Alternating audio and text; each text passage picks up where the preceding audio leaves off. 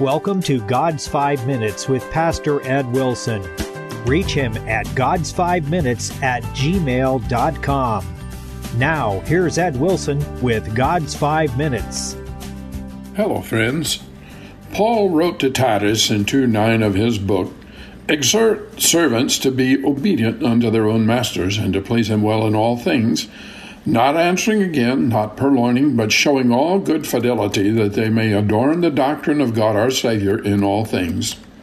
For those who have learned to love and follow the Lord, this scripture, with its promised opportunity to show him how appreciative we are of the sacrifice that purchased our salvation, is exciting and satisfying.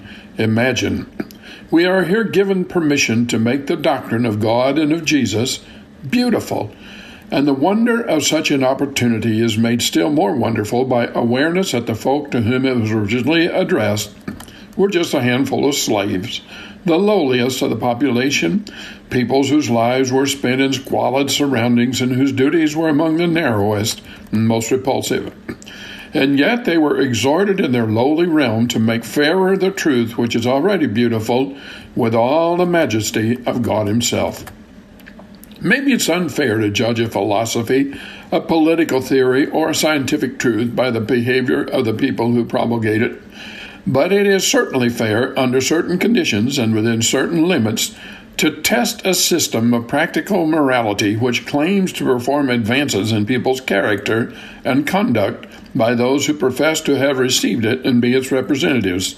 As one sage has put it, "What you do speaks so loudly I can't hear what you say."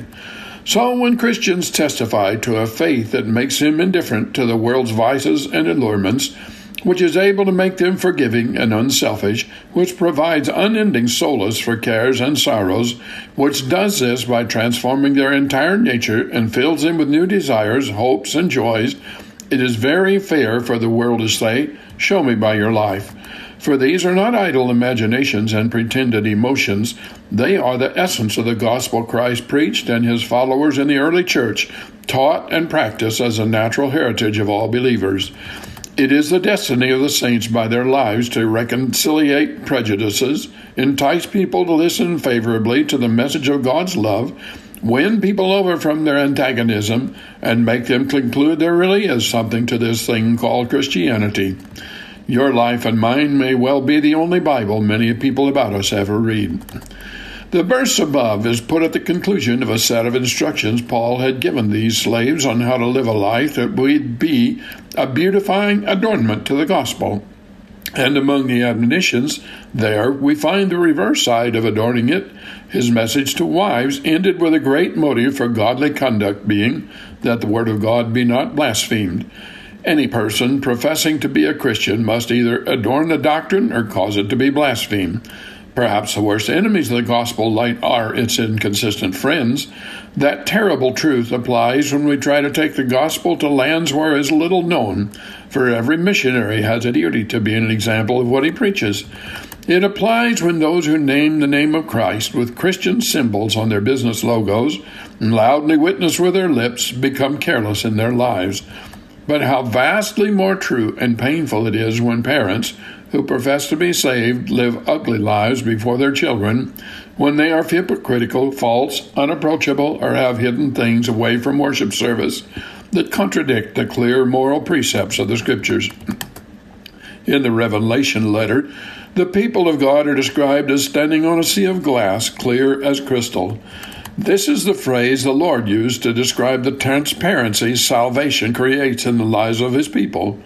Christians are to be a folk so clean and innocent toward each other. We are transparent. We have nothing to hide, nothing of which to be ashamed. Anyone can easily see right through our lives everything that is there. And by being so, we have the privilege of beautifying the gospel. Have you talked to God today? You have been listening to God's 5 Minutes with Pastor Ed Wilson. Reach him by email at godsfive-minutes@gmail.com. Tune in next time to hear more encouraging thoughts from God's Word on God's 5 Minutes with Pastor Ed Wilson.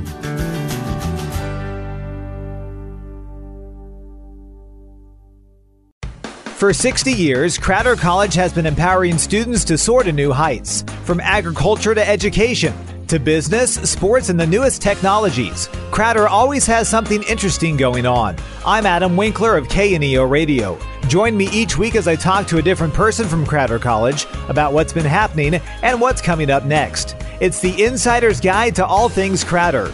Subscribe today to the This Week in Crater College podcast, available from the Sky High Podcast Network.